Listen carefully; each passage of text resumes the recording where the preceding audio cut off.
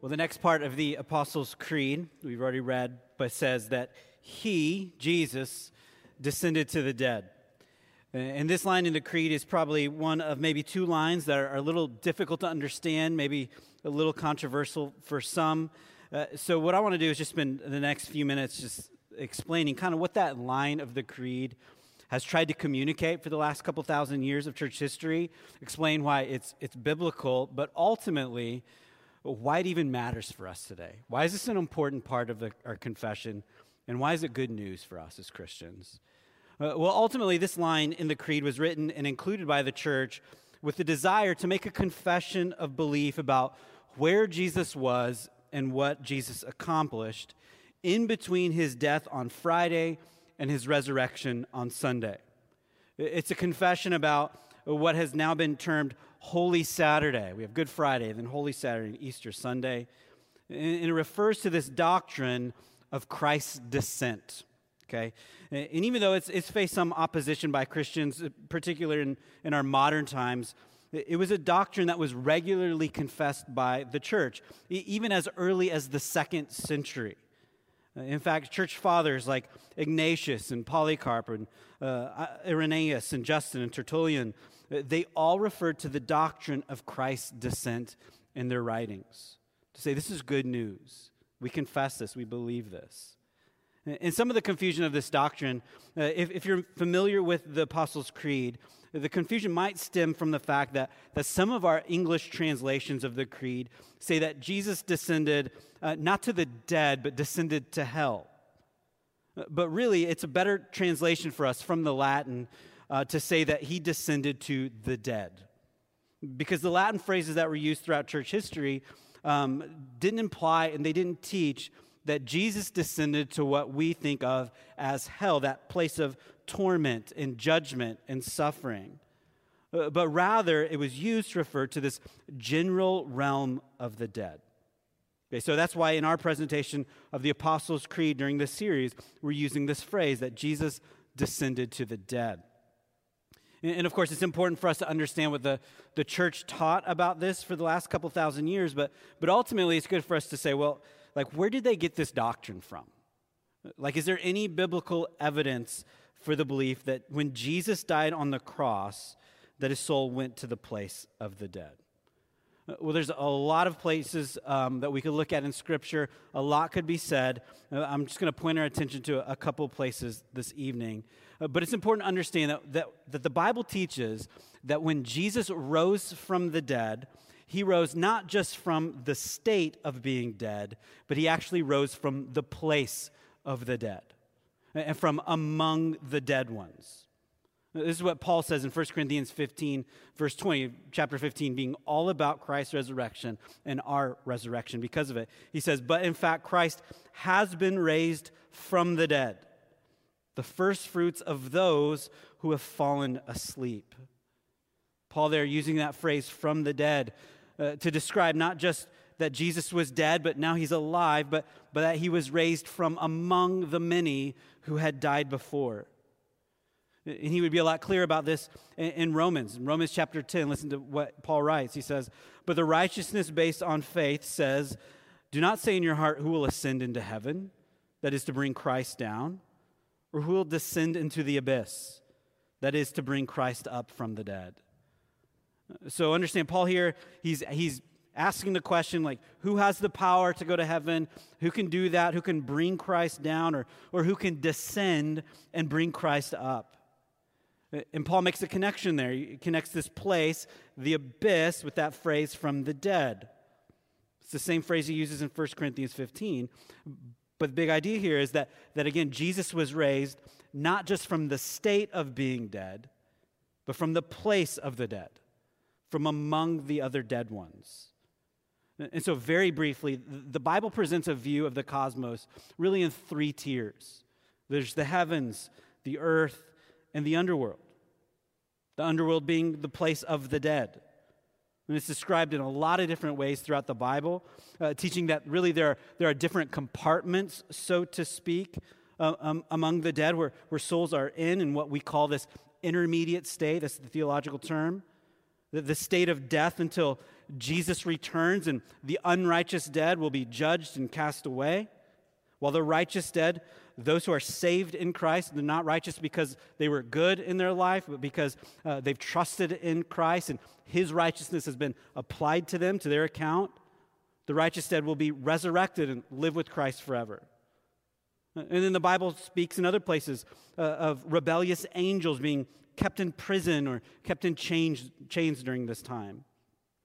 And so the Bible uses terms like Hades and Sheol or the abyss, as we saw there in Romans 10, to kind of speak of this place of the dead in kind of a general sense, where the souls are until Christ returns.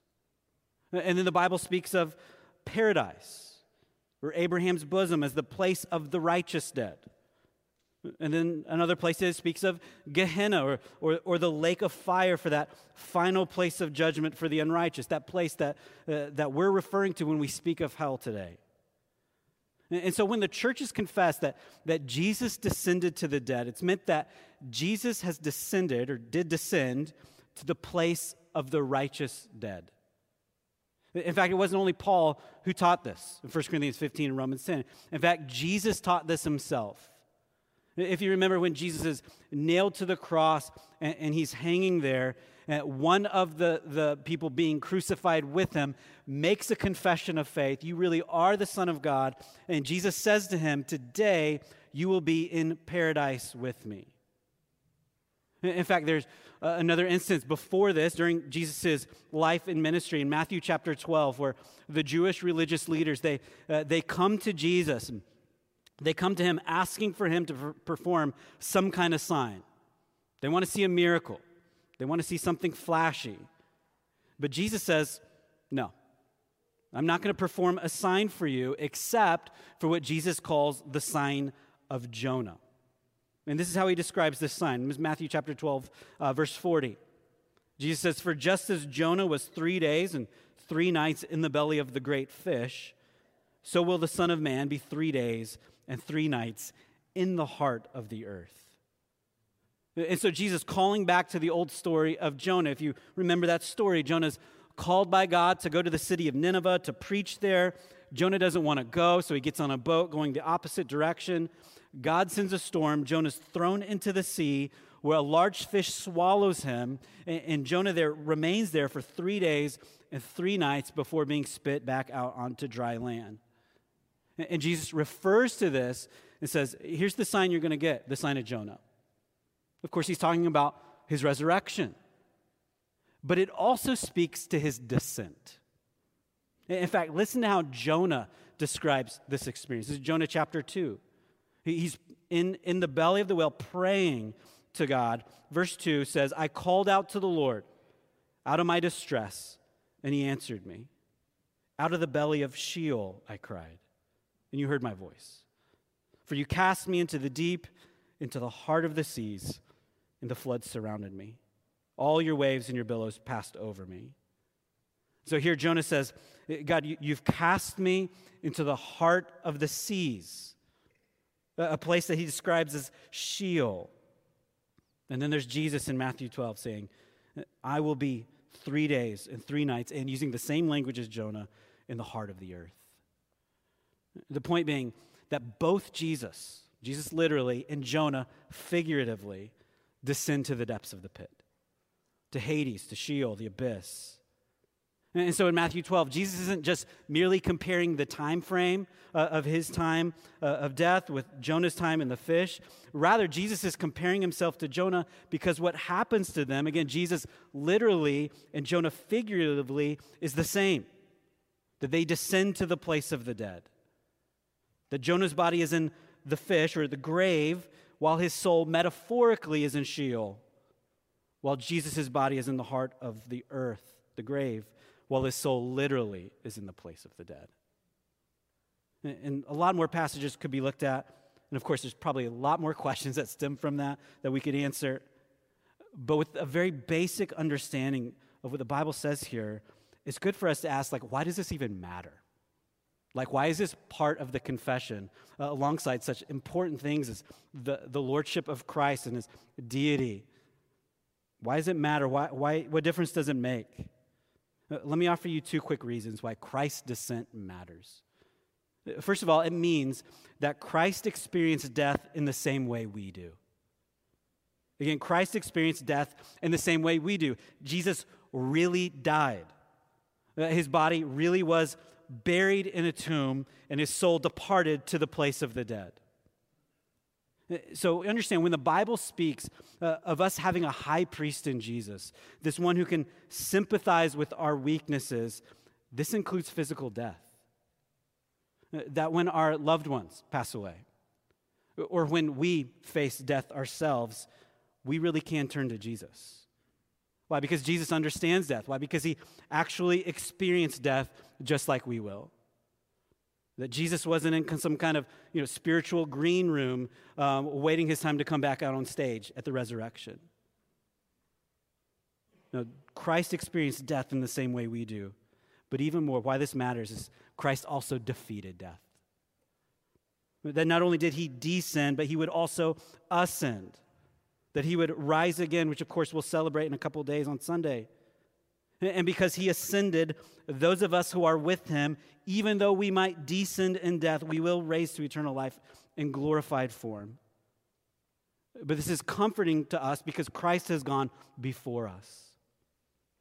In fact, there's another really important scene in the Old Testament, in the book of Numbers, a book maybe you don't spend a lot of time in.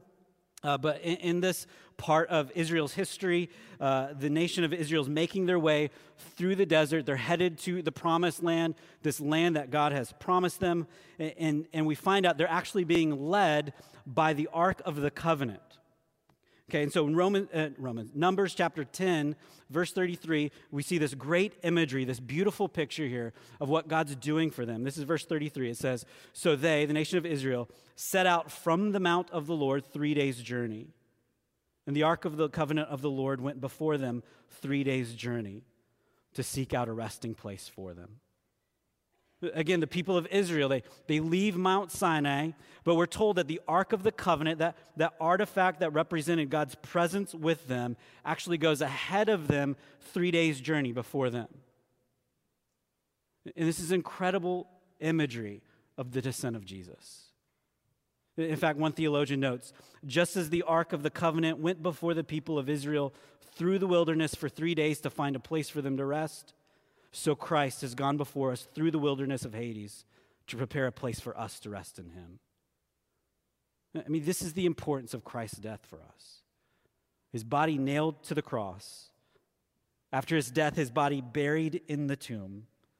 His soul descending to the place of the dead where he would proclaim victory to the dead before his resurrection on Sunday. And so when faced with death, we in Christ, Paul says, right, we grieve, but we don't grieve like those without hope. Why? Because Jesus has walked that path. He's gone to the grave, and even more than that, he's defeated it. And so the good news of the gospel for us is that those of us who put our faith in Jesus, again, turning away from our sin, turning to Christ in faith, we follow the same path. We follow the same journey as Jesus. That even though we die, even though we descend, death is not the end. That we go with Jesus even into death. And because Jesus has walked that way before us, we can actually face that with confidence and boldness, knowing that there's life on the other side.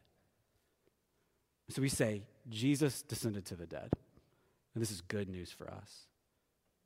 But what we celebrate on Sunday could not have happened without everything that happened on Friday and Saturday.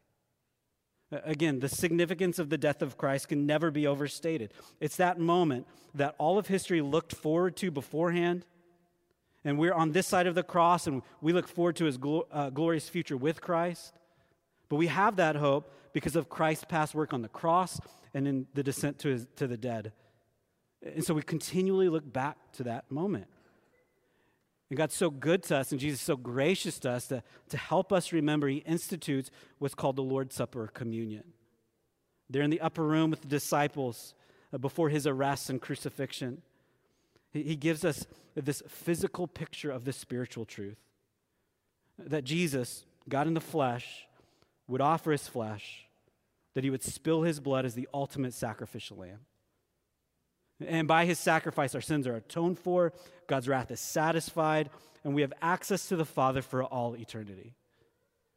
And so this is what we're reminded of. This is what this points to. Every time we eat the bread and we drink the juice, it's this tangible reminder of everything we've talked about and everything we've sung about, everything we've read about this evening. And so it's a joy that every time we get to do this, we do this as a church body, a church family, that we come to the table with sober yet joyful hearts to observe communion. And so if you're a follower of Jesus today, someone who's trusted in Christ, we want to invite you to partake of the element sometime during the next two songs when you're ready. If you're not a follower of Jesus yet, we would encourage you to not partake, because doing so would identify yourself with Jesus. We would encourage you to think, pray, consider. But let me do this. Let me pray for us, and then we'll continue in worship, and you're welcome to partake of the elements when you're ready. Let's pray. Father, to say thank you for Jesus' shed blood and death just feels so inadequate, yet we still say thank you. Lord, again, we're thankful that Jesus took on flesh, that he would allow his body to be arrested, that he would go to trial, he'd allow his body to be beaten and whipped and nailed to a cross, that he'd allow his lifeless body to be buried in a tomb. And so, Father, this evening we want to remember and we want to celebrate this event that both brings you glory and brings us hope.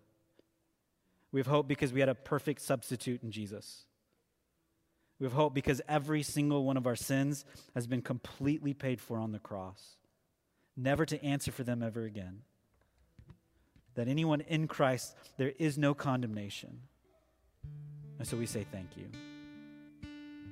But Father, this evening we also want to acknowledge that Jesus really can sympathize with our weaknesses, and that includes physical death.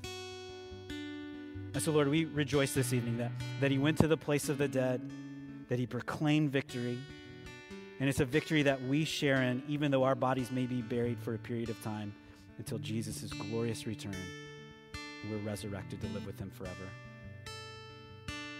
So, Father, again, we say thank you.